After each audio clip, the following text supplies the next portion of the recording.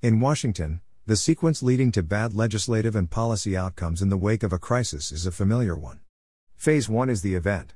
Almost 20 years ago, it was the 9/11 attacks, which gave us, among other things, in Phase 2, the overreaction, the abominable and ineffectual Patriot Act, and eventually the Transportation Security Agency, TSA, and its now infamous no-fly list, which has repeatedly snared completely innocent people, including the late Senator Ted Kennedy, DMA, and Representative John Lewis, DGA. The event this time is the Capitol Hill insurrection/mob attack perpetrated by thousands of President Trump supporters on January 6. The overreaction is the request to TSA and the FBI by House Homeland Security Chairman Benny Thompson, DMS, that all individuals identified as having entered the Capitol building be placed on the no-fly list. The proposal is, of course, completely insane. Don't misunderstand me. I believe that anyone who engaged in violent acts at the Capitol on January 6 should be prosecuted the full extent of the law under existing federal statutes.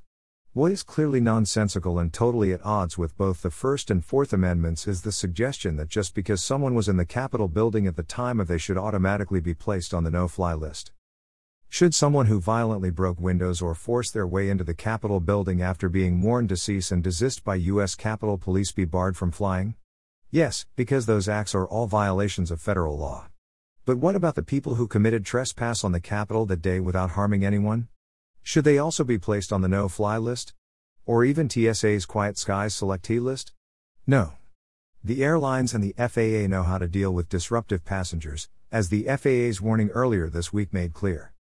What's needed right now is a reminder that every time a major, security-related national trauma takes place, the Pearl Harbor attack, the 9/11 attack, and now the Capitol insurrection/mob attack by thousands of Trump supporters, the public inevitably demands that Congress do something in response, and that congressional response is almost always something the nation regrets later.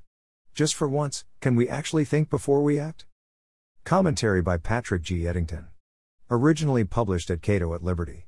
https://www.cato.org/blog/Capitol Hill Insurrection Fallout More Bad No-Fly List Proposals